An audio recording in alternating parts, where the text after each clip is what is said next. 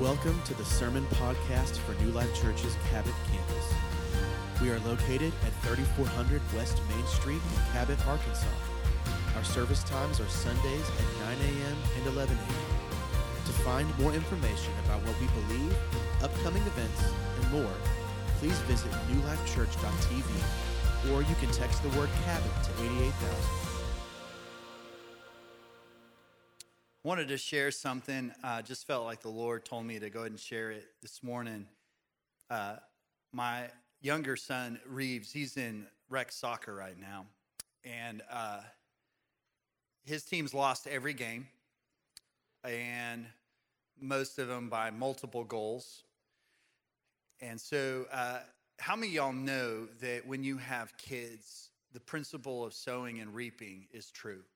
Like, in other words, if you were a brat and stubborn and rebellious as a child, there's more than likely you're going to have a kid that's going to give that to you a little bit, all right? How many of y'all know? If you're a parent, you know what I'm talking about. I'm seeing some heads nod. Okay. Well, my son is one of the most competitive people I've ever met in my life. He hates to lose. He gets it all from his mom. And why are y'all laughing so loud? And so, you know, when I'm looking at the dynamic of his team, and I'm like, there's a good chance we're probably not going to win a lot of games. And so I did what I'm sure a lot of y'all have done with your kids before. I just said, look, you can't control everything else. You can't control everybody else around you. You can't control everything that's happening on your team. The one thing you can control is your effort. You can control that. And you can control your attitude. And so we redefined what winning is for him in this season. I told him winning is this. You're going to win because you're going to win influence with every person on your team. Everybody on your team is going to like playing soccer with you more than anybody else because you're going to encourage them. You're going to find opportunities to encourage them even when you're down 5-6 goals, which in soccer is a lot of goals. You're going to keep your head up, your shoulders back, and you're going to keep encouraging. You're going to stay in the game. And another way that we're going to define you winning is when the game is over and you've lost horribly, you are not going to get mad. You're not going to get upset. We're going to move forward. That's what we're going to do. And I want to let you know my son has been winning big time, even though he's losing every game, but he's winning. And as his dad, I'm on the sidelines. How many are willing to admit you're a sideline coach? Anybody, any sideline coaches in the house? Okay. And so if you are a coach, we just want to apologize. Like if you're a real coach, like you may not always like the sideline coaches. I would actually like to say you're welcome because I am actually pretty good at helping you. But I try not to say anything about anybody else's kid. I never say anything negative, but I try not to even just try to coach him or whatever because some parents wouldn't like that. But with my son, you better believe everybody's going to know it. They're going to hear it. So I will encourage him the whole game. I will continue to coach him up the whole game. So even if he gets scored on and he's still trying to let his body language line up with what's happening in his heart and that good attitude, if he throws his hands up or puts his hands in, I said, nope, stop it. Tell your body to do what you know your heart is telling you to do. Don't let your body language keep your head up, your shoulders back. We're going to stay in this thing. I don't care how many goals it is. You're just going to keep playing and playing hard. And I will yell and scream. I almost lost my voice yesterday just because I was going to stay in it. And I was into that game. We lost like 6-1 or something like that. And I just screamed as loud as I could. I was like, Reeves, Bennett, you are the man. Because that dude did not give up. He kept hustling and running, and he would get knocked down. He'd bounce right back up. He kept clapping and encouraging every person around him. And I was like, you are winning. You're winning. And I'm proud of you. When that game was over and we were leaving the parking lot with the 20,000 other parents and kids that were there at the soccer fields, the Lord just showed me. He just showed me something, and this is for somebody in this room. that what I was doing and what I have been trying to do for Reeves as his dad, that your Heavenly Father is doing that for you. That even if you feel like you are losing every game in life, there has never been a time that he has ever stopped cheering for you. And that when even the whole world around you doesn't see it, he sees all the potential in the world. He doesn't define winning the way the rest of the world defines winning. He doesn't define it that way. He is more interested in your character. He is more interested in your purpose and your eternity than he is in the temporary ways that the world likes to try to define wins and losses. And there has never been a time that he hasn't stood from his throne and all of heaven got them all cheering for you, even when you've been losing. He loves you. He's proud of you. And he's going to keep coaching you up. He's going to keep encouraging you. Stay in it. Keep your head up and your shoulders back, believing that you are the son or the daughter of the King of Kings that he's created you to be. Amen? Amen. That has nothing to do with my sermon. God is good. Last week we had 18 baptisms. Praise God. Come on, give him some glory in this house if you're thankful. People going public with their faith. I think we had 10 people signed up, so we had 8 spontaneous baptisms. I always love it when that happens and the Holy Spirit just moves in people like, man, I need to do this. I need to be obedient. That was amazing.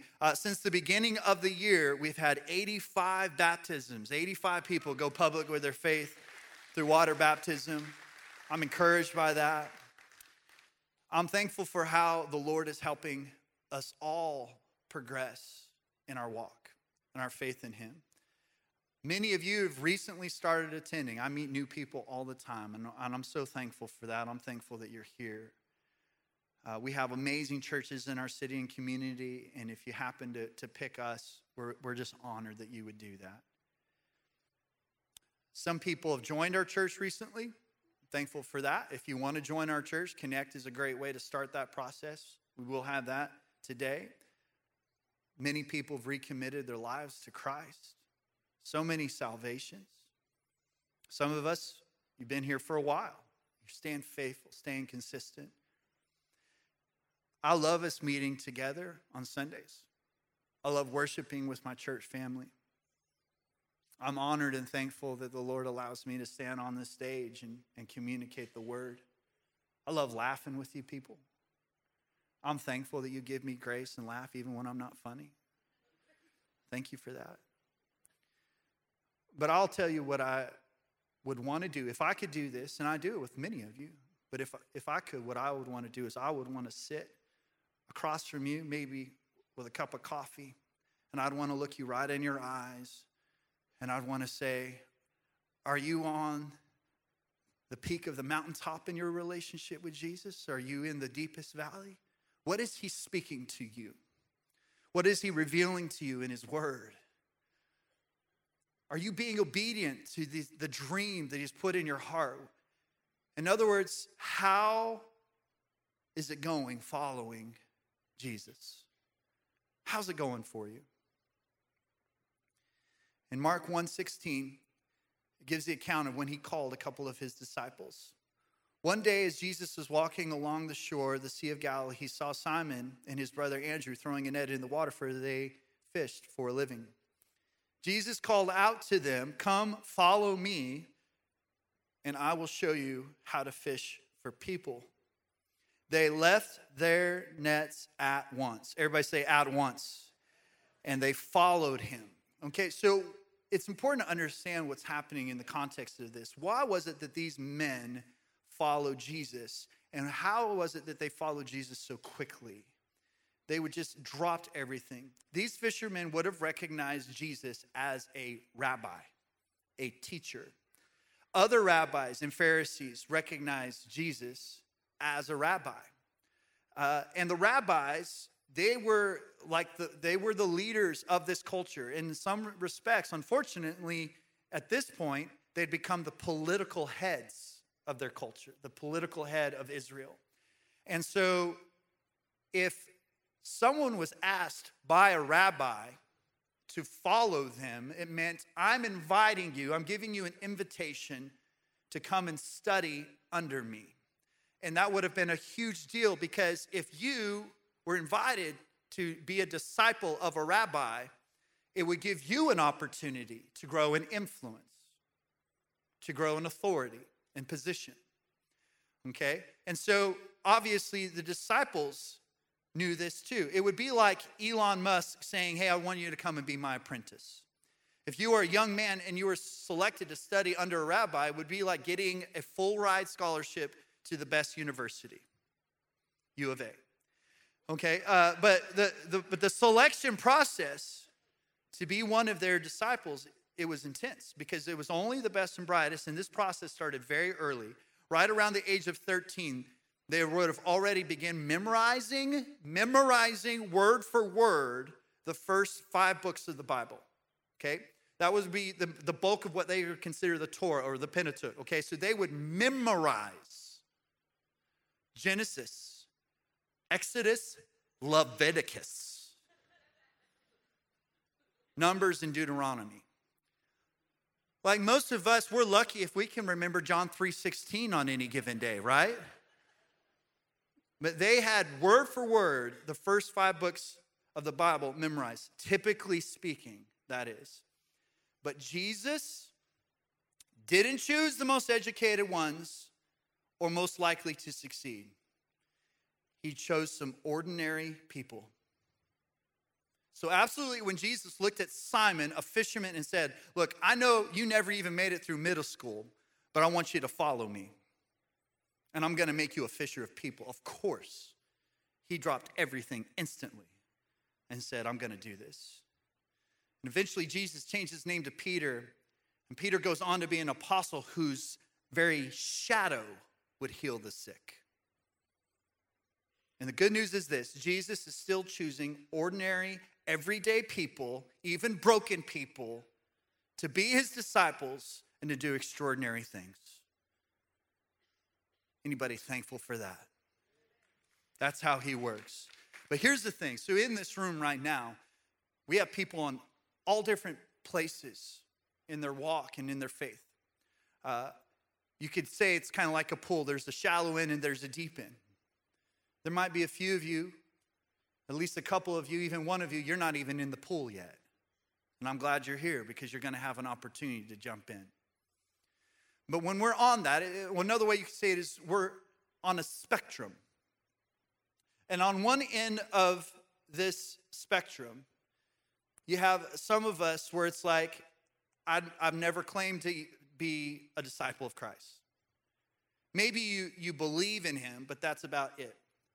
Maybe you have some religious tradition, but your faith has no real bearing on your daily life, on your decisions, your habits, or what you think about, what you talk about, what you strive for, okay? So that would be on one end of the spectrum. And on the other end of the spectrum, everything you do centers around pleasing God. That's your aim. That's your source of joy. You are not perfect by any means. But your life typically is characterized by the fruit of the Spirit and spreading the life of God. And our greatest desire, and my greatest desire as a brother in Christ and as your pastor, is that for you and your family to keep moving forward on that scale and on that spectrum. So I want to talk about a life of discipleship. Another term would be spiritual formation, like this process that really involves all of your life. It involves all of your life. And when I say all of your life, I don't just mean the full time frame of your life, but everything in your life. Too often what happens is we can look at life like a pie, and different parts of our life represent different pieces. Like I've got my marriage piece. I've got my kids piece. I've got my entertainment piece. I've got my kids and sports piece of pie. I've got my Instagram piece of pie, my social media piece of pie. I've got my career piece of pie, and I have my I follow Jesus piece of pie. When you accepted the price of Jesus Christ that he paid on the cross for your sins, Jesus is not a piece of your pie. Jesus is the filling of the whole pie. He is meant to be a part of influencing and directing every part of your life. Your decision making should be completely surrounded by Christ.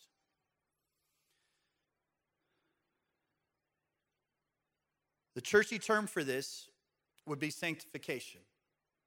This process of becoming more and more like Jesus. And the Holy Spirit is the one really that runs the whole process, okay? We have a tendency, especially as people in Western culture, to like to control everything, including the process. But the reality is this: we are shaped by the presence, purpose, and power of God alone. But we have a part to play. There has to be faith and action and willingness.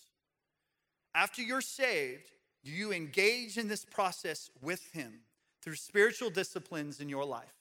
Reading the word, prayer, worship, communion with other believers, giving, serving, all of those things. That's the process that you engage in, that you start in. And I want to talk about some of the steps that happen throughout that process. The first step I want to talk about is the step of leaving. Leaving. Now, this may be one of the most difficult parts of the whole process. How many of you have packed up for a road trip or a vacation before? Anybody?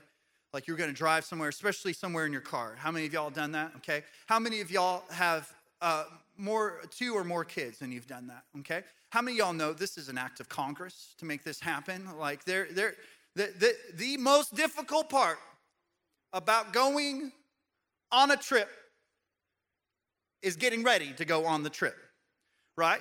It's loading everything up. Okay, so this happened recently when we went on a trip. We got everything, and here's what you do. You decide on the day that you're going to leave. We're going to leave on this day. And some of us, for some crazy reason, we even think it's reasonable to say, and this is the time that we will leave.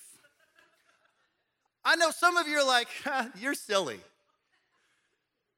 There are some of us that still like to believe and think that somehow in life we might actually have a plan and execute that plan according to how we planned it. I know it's weird, but what happens typically, if the plan was to leave at 9, the reality is that will be the first time you get in the car. But you won't get in the car just once. Because a lot of times once you get in the car, you realize, oh, you know what? I forgot. I got it. Oh, did this get turned? What? Some kid in the back. Oh, I forgot. I find typically I will get in and out of the car 10 to 12 times before you actually get in the car and leave. That is a great spiritual picture for some of you and how you've lived your life in discipleship. God called you out and called you to leave. But you've been getting in and out of that calling, some of you, for years, because you're still attached to the things that you think you still need or want that aren't a part of the calling. He's asked you to leave. Sometimes the leaving is the hardest part. No one who ever followed Jesus were able to continue to live life as they knew it before Jesus. And it's the same for you and me. That is the cost of discipleship. Galatians 2:20.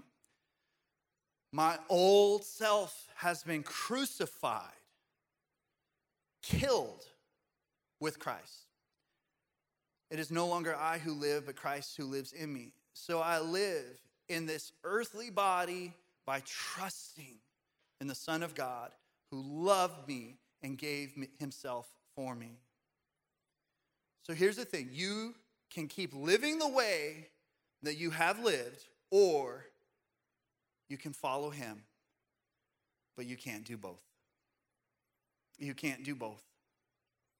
True discipleship, it's not a Sunday morning routine. It's not a list of rules. It is a lifelong process of surrendering and studying under Jesus.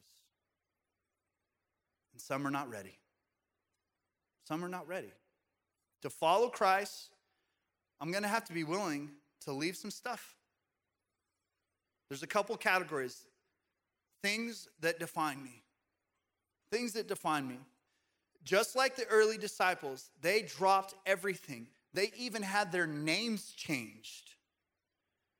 In my life, there are certainly things that can have a tendency that I will allow to define me, including being a pastor, including leading and doing things for the church. I can allow those things to start to define me, become my identity. Along with that, the recognition of those things, that can start to define me. Competition and winning can define me. Being strong or physically fit and healthy can define me. For you, it might be your role as a mom or a dad that can define you, or your career that defines you, or a hobby that can define you. And none of those things are inherently bad. Many of those things are good. But at the end of the day, none of those things should be the things that define you. You should be defined first and foremost by your identity in Christ. And everything else falls underneath that title. I am a Christian first, a Christ follower. I do everything I can to emulate Jesus in everything that I do.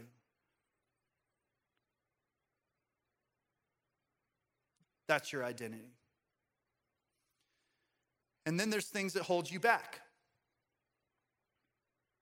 Those are things you have to live. These are ungodly, unbiblical relationships, lifestyles, sins. 1 Peter 2:9 says it this way, but you are a chosen people, a royal priesthood, a holy nation, God's special possession, that you may declare the praises of him who called you out of darkness and into his wonderful light. This is a prophetic word from God over every one of us. This is who he's called us to be. In our life group, we're going through a book called The Purple Book, and it is basically a discipleship path. It's just studying the principles, the tenets, the disciplines of our faith. And in there was a question that captivated me that I really thought about for quite a while, and then challenged our life group with. And I want you to write this question down.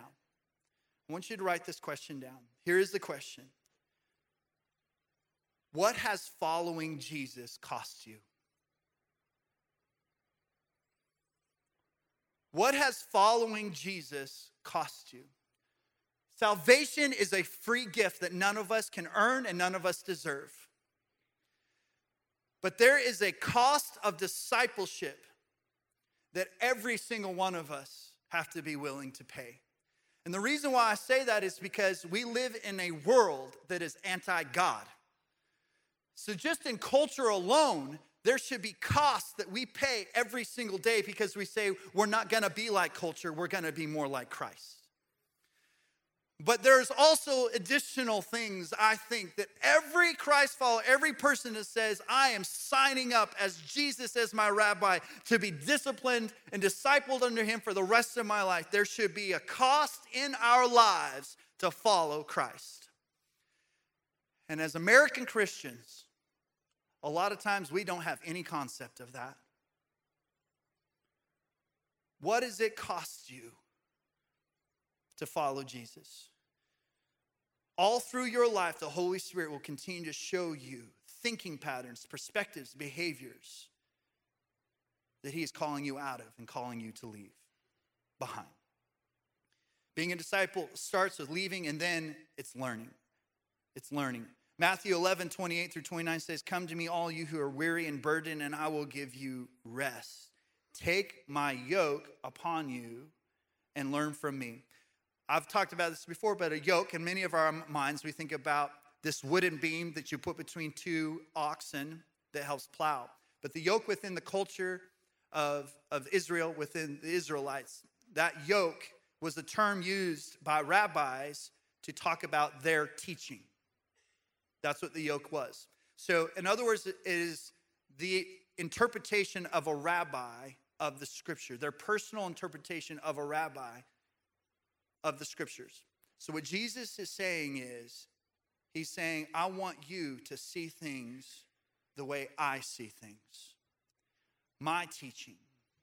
Learn to see them the way that I do. For I am gentle and humble in heart, and you will find rest for your souls. When you adopt his perspective, it leads to relief and peace, not stress and exhaustion. Jesus has a way of looking at life. The Bible calls it the mind of Christ. The mind of Christ. And when we learn from him, he gives us a whole new perspective of thinking.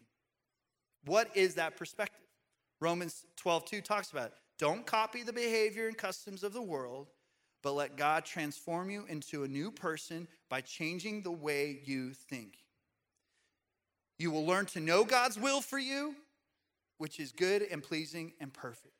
This is why we need to put his word in front of us all the time. Hearing it, reading it, speaking it. That is how our minds are renewed. This is how we learn his perspective.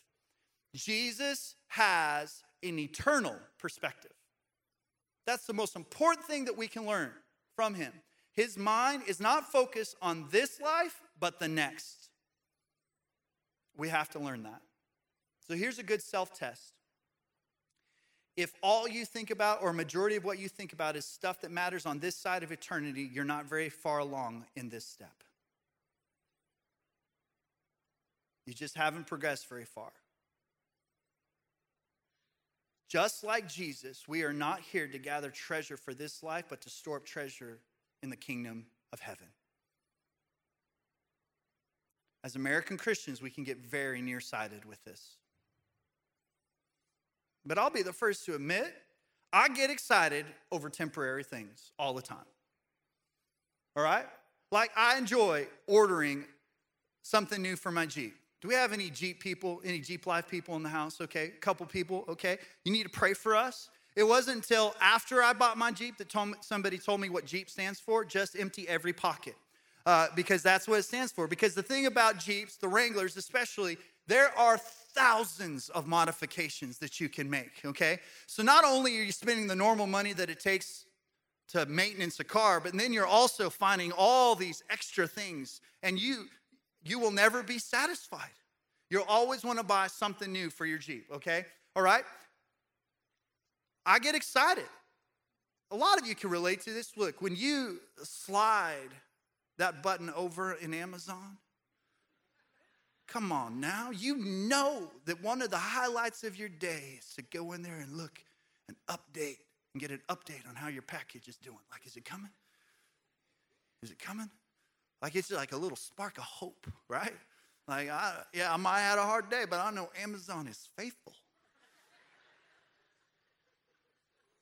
You start talking about Amazon like he Jesus. So you get that. Or if I order a new piece of golfing equipment, I can get excited about that. But here's the truth. Nobody's going to golf themselves into eternity. I ain't driving my Jeep into eternity. So all those things are fine, but at the end of the day, they are nothing. They're nothing. One of the greatest things you can learn is that truth. Jesus wants to refocus our attention from the earthly kingdom to his eternal kingdom. When we hang out with him, he changes our thinking, which then changes our character. What I find is learning and applying what we need to learn from Jesus only happens effectively in relationship. What I mean is learning that actually leads to a lifestyle change, which is all that counts, happens and is demonstrated and is tested in relationship with other people, specifically the body of Christ. Who cares how much I know about the Bible if I still treat people like trash? If it isn't demonstrated, the character of Christ is not demonstrated, then I haven't really learned anything. Ephesians 4:14 through 16. Then we will no longer be infants, tossed back and forth by the waves and blown here and there by every wind of teaching and the cunning and craftiness of people and their deceitful scheming. Anybody see some of that in our culture right now? There's some weird theology out there that is completely unbiblical. There are even churches and church leadership that are saying that things that are accepted and celebrated in our culture would be accepted and celebrated by God, and it is not true. It's not true. He doesn't compromise his character. He doesn't compromise his word. Instead, speak the truth in love. That's important. It's both. It's the balance of both. There might be some that would like to convince us that Jesus was like this super soft-spoken, quiet, super, it's like whatever. Your truth is your truth. You do what you do you. I'm just going to save you from your sins and heal everybody. Okay. The first message that came out of Jesus' mouth when he entered his ministry was repent, for the kingdom of God is at hand. Repent. It was never hateful. It was never mean. It was just the truth with compassion and passion that said, you don't understand. This is real. Heaven and hell are real. God is holy. Our sin separates us from a holy God. We have to repent. We have to turn towards Jesus. He never compromised his truth. We will grow to become in every respect a mature body of him who is the head. That is Christ. From him, the whole body, joined and held together by every supporting ligament, grows and builds itself up in love as each part does its work, learning together. And Paul is saying that discipleship within biblical community protects you from getting weird. Anybody know some weird Christians? If you don't know any weird Christians, you might be the weird Christian. But it keeps you from false views of God. It keeps you from isolation. It keeps you from getting too wrapped up in your feelings, and protects you from cultural shifts that are like sand. Everything we do here, and every Bible-believing church that I know of, is aimed at helping you become a follower of Christ in biblical community. It's within those relationships. That's why we have life groups. That's why we have classes like Foundations. That's why we have men's groups, women's groups. That's why we have Connect. That's why we have serve groups, outreach groups, all these things, so that every person can find a place of biblical community, because that's going to be the best place that you can learn and grow. And that helps us take another step, which is loving. Jesus was so different than the other rabbis because he didn't just instruct his followers, he had relationship with them. And he wants relationship with us. John 15:15, I no longer call you servants, because the servant does not know his master's business. Instead, I have called you friends. For everything I learned from my Father, I have made known to you. So we experience Jesus, and we fall more in love with him, and then we learn to love others the way that he loves them. Not the way we want to love them, not the way culture would define love. No, the way Jesus would love them. That's what he teaches us. Basically, Jesus rubs off on us, and we hopefully will rub off on other people. And that's a big deal, because in John 13:35, he said it this way: your love for one another will prove to the world that you're my disciples. So I think a big question with that is your life still all about you? Like us four, no more?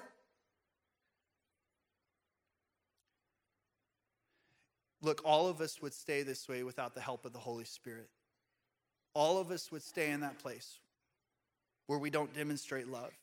Because as humans, we are naturally selfish. Every one of us. If you don't believe me, I could take you on a tour right now back to Little Life. And I would show you a 3-year-old room or a 4-year-old room. And I promise you what we probably wouldn't say, although we might see it because we got some pretty amazing teachers back there that are not just taking care of your kids, but they're speaking the word of God and praying over them. They're learning and growing back there. But more than likely, we're still not going to see a 3-year-old go to another 3-year-old and say, here, I would like you to have my goldfish. Here, I saw you eyeing this toy that I've been playing with. I would like you to have it instead of me. That's probably not going to happen. There's never been a newborn that just said, Mom, you've been working hard. I want to help you out. I'm going to sleep all the way through the night tonight. I'm going to be hungry, but it's okay. My diaper is going to be full. But you know what? I want to serve you. Because not only are you doing all this stuff now, but the whole giving birth to me thing, that was a big deal. You did a lot there. Proud of you. Okay? So I'd like to help you out. No. And the truth is there are 30-year-olds that still don't get it. Still think it's all about them. Because we're inherently selfish. But Jesus was 100% selfless. During his formal ministry, which was basically 3 years walking to the cross, he helped people from the time he woke up to when he went to sleep. He healed them, fed them, gave them something to drink, spoke life into them, never turned away the wounded and the brokenhearted. Demonstrating the compassion of Jesus will cost you something. It'll cost you inconvenience, time, money, but you know what? It is totally worth it. A couple of weeks ago, as I was going around meeting people and shaking people's hands, I saw a man, I didn't recognize him, so went up and introduced myself. And he was in one of the communities that one of our outreach teams had been going out and ministering to. And he said, I hadn't been to church, I think he said, in decades. He's like, I haven't been to church in decades. But when I saw this group of people from your church coming into our community and just loving on people, just praying for them, encouraging them, providing things that they needed from time to time, but they were consistent. They showed up. Even when the weather wasn't nice, they still showed up, and they kept showing up, and they kept loving people. And I thought to myself, I want to be a part of a church with people like that because I need to learn to be a person like that. You can't say it any better than that. And the truth is this, if you give in this church, you help that person. You did. You did. But from time to time, you need to get yourself into the trenches, into the mess of people's life and serve them. Serve them. Because it's one of the greatest demonstrations of love. It's what Jesus showed us over and over again. And the final step is leading. Leading. When you're following and watching Jesus, your mind, your character, your heart, all those things will be impacted. But it's not like he said, okay, now you're trained up. Peace out. Have a nice life. No, he empowers us to do exactly what he did. Being a disciple culminates in you leading others to be disciples. Disciples making disciples. Matthew 28:19, the Great Commission, therefore go and make disciples of all nations. Disciples, not church attenders, not people who do the habits, not people to do religious things. Disciples of all nations, baptize in the name of the Father, the Son, and the Holy Spirit. That is the encompassment. This is not just talking about water baptism. This is him saying, no, they've got to be baptized physically, but they got to be baptized spiritually, and they got to be baptized relationally. Okay, so when people get baptized, that's them demonstrating relationally, I want you to know I'm a Christ follower, and I'm inviting you to hold me accountable and encourage me for the rest of my life. But the Holy Spirit still needs to do a work and baptize you on the inside. And then it's spiritually as well. Baptize them in the name of the Father, the Son, and the Holy Spirit, and teaching them to obey everything. Everybody say everything. Okay, so that means that we don't get to read through the gospel and read through the Word of God and skip over stuff we don't like. It's everything. Everything that I've commanded you. Everything that I've commanded you. There's a church that we don't talk about enough and probably should give more honor and talk about them more. It's Bethany Church down in Baton Rouge, Louisiana. Why should we talk more about them? Over the course of my life, probably the biggest bulk of the spiritual impact and discipleship that I've experienced, truthfully, is a result of the leadership that has come out of that church. They are like a crock pot of leaders. They are always producing leaders, constantly. Constantly. I could go through a long list, but the ones that have impacted me personally, directly, Pastor Rick, our lead pastor, came from Bethany. Some of you have heard of Pastor Rick's best friend, one of our overseers, Chris Hodges. He came out of Bethany. He leads an incredible church, an incredible leader. And you know it's an incredible church and he's an incredible leader because he's able to do it in Alabama. Yeah, Alabama. But so many other people. Larry Stockstill, that was Pastor Rick's senior pastor. Outside of Billy Graham, I don't know that I know anybody who's lived life with more integrity than Larry Stockstill. But so many other, Billy Hornsby. Billy Hornsby was the person who started the ARC, which is the association of churches that we're a part of. They have started and empowered and resourced hundreds of churches all over this country. So why am I talking about these men? Because a disciple found disciples and poured into those disciples. And then those disciples poured into other disciples. And then one of those disciples poured into me. And this church wouldn't be here today if it wasn't for them. God has called us to be that kind of a church. A church that disciples the disciples. That's who God's called us to be, to lead that way. And you might be thinking, I'm barely saved. You said something about John 3:16 earlier, and I don't even know what that is. That's okay. Hop in with us. We'll help you grow. We'll help you grow. But even now, you can start leading by grabbing somebody and having them come with you. Every one of us needs to be invested in the spiritual growth of somebody else. Our church family needs you. We need you. The kingdom of God has commissioned you.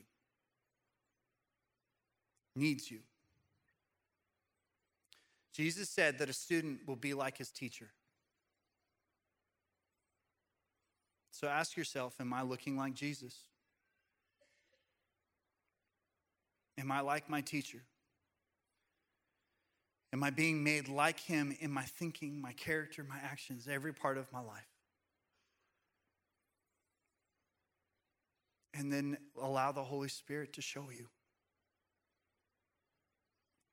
And if there's one part of your life that you realize, I keep getting out of the car to go get that. No.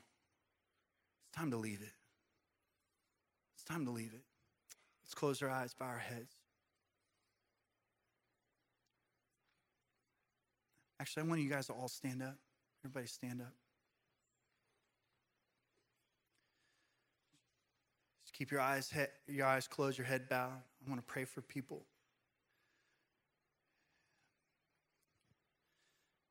The first and most important step that you can take is into relationship. Jesus had a relationship with his disciples before he called them to be disciples. And it starts with that. It starts with you recognizing that you need a Savior. You recognizing that your sin separates you from a holy God. And if you're here and you've never made a genuine confession of faith, you've never come before the Lord in sincerity and just said, I know that I'm a sinner. I know I need a Savior. I believe Jesus died on the cross for my sins. Or maybe you've done that, but right now you don't feel that it's producing any fruit. And it may be that you just went through the motion, but you never submitted yourself to the conviction of the Holy Spirit. There was never a repentive heart. There was never a stopping and turning away. And you'll know because right now you don't have any peace. You don't have any confidence about your eternity. You don't have a lot of hope. And you know that you need him. And maybe you made a decision, like I said at one point, but you've walked away from him. You feel distant from him right now, and you know that you need to surrender your life to him. If you're in that place, I'm going to ask you to be really bold. I believe that God is calling out people to have bold faith, unashamed of the gospel, unashamed to call themselves a Christ follower. If you're here and you know you need to call on Jesus as your Lord and Savior, I want you to put your hand up right now in this room. Put your hand up. Be bold for him. Thank you. Thank you. Anyone else? I need to call on Jesus. Thank you. Thank you. Got you guys. Thank you. Anyone else? I need him. Yes, sir. I got you over here on the side. Anyone else? I need to call on Jesus as my Lord and Savior. I'm away from him. Thank you. Anyone else? Got you. Anyone else? I need to call on Jesus. Anyone else? Got it. Thank you. I got you, sir. Here on the end. Anyone else? Yes, sir. Got you. Thanks for being bold, man. Anyone else? Okay, so here's what I want to do. I saw you, sir. I want you to be bold. It's getting harder and harder to live, to show that we're believers. And I just feel led by the Holy Spirit that there might be a couple of people that just raise their hand, that this next step may be one of the most important things that starts your faith and walk with him. So if you raised your hand, I want you to make your way out of your chair and into one of these aisles, and I want you to come down here all the way to this stage right now. Right now. Come on, Jesus was not ashamed of you. I want you to come down here. Come right down here to the front. If you raise your hand, you be bold. You be bold. Anyone else? Come on. Yes, sir. Respect you, bro. We got 3 men down here. Is there anybody else? Come on. In your weakness, his power is made perfect. Is there anyone else? A lot more people raise your hand. And I'm not going to point you out. I'm not going to embarrass you, and it's okay. But I want to give you an opportunity to respond, to be bold about your faith. Is there anyone else? Come down here. Come on. Got you, bro. Proud of you, man. Anyone else? Okay. Can we give it up for these 4 men, their boldness? Say, I need Jesus.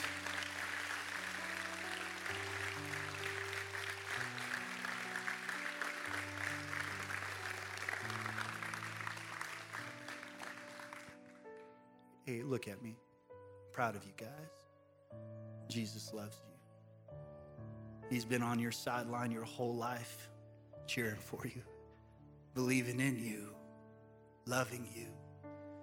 No matter how hard you've tried to run from him, he's always been right there. He's just been waiting on you to stop and turn towards him. That's it.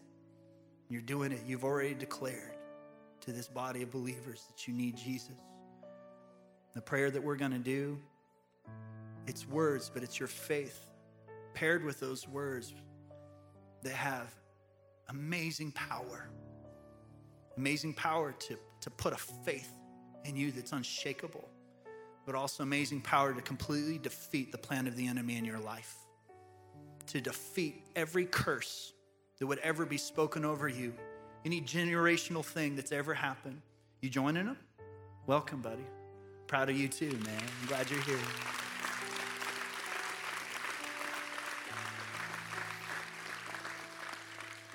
If there's anybody else, make your way. Just make your way. Look, you can get saved right there in your chair. You can make a personal decision to follow Jesus right there in your chair, but your faith will never be meant to be private. Your faith will always be meant to be public. And these guys are just demonstrating it right now. Is there anybody else? Make your way down here. But I want to lead you in a prayer, okay? And we're all going to pray this prayer with you, okay? And here in a second, when we're done praying, I want the prayer team, I want you guys to come and pray for these guys. But I just want you to repeat this prayer after me. Say, Jesus, I need you. I want you to say it out loud with some boldness. Your own ears need to hear it. The pits of hell need to hear it. Say, Jesus, I need you. I'm a sinner. I can't save myself. I believe that you died on the cross for my sin. I ask for your forgiveness. I believe that you rose from the grave. You defeated sin. You defeated death so I can have the hope of heaven, so I can have purpose in you. I want that purpose now. So I surrender to you my life, my will. I repent. I turn towards you. Be my Lord. Have control. Father God, I thank you so much for your goodness and your faithfulness. And I declare over every one of these men that they are going to lead strong. God, if you called them to be married, they're going to lead strong in their marriage. If you called them to be fathers, they're going to lead strong in being a father. In their places of work, in their places of business, whatever it is, God, they're going to walk as a disciple, demonstrating the character of Christ, the fruit of the Spirit. I bind and rebuke anything that's ever been spoken over them, any plan of the enemy, any spirit of addiction, Lord, that's tried to attach themselves to them. I bind, rebuke, and cast you off in the name of Jesus and declare the gates of hell will not prevail against these men. They're going to follow Jesus for the rest of their life, no matter what the cost. They're going to make a difference. They're going to make an impact for your kingdom and for your glory. We thank you for it, God. We bless them, and we come alongside of them as the body of Christ, as the bride of Christ. We commit ourselves, God, to doing everything we can to help them to walk in the fullness of what it means to be a devoted follower of your Son, Jesus. Thank you for it. We're going to keep praying. Keep your heads bowed. If you're here and you would just admit, man, I haven't even left the driveway. I've accepted Jesus. I've accepted the sacrifice. But I have been complacent. I've been apathetic. I've been weak in being a disciple. I think about the temporary all the time. Only time I really even think about Jesus is when I go to church.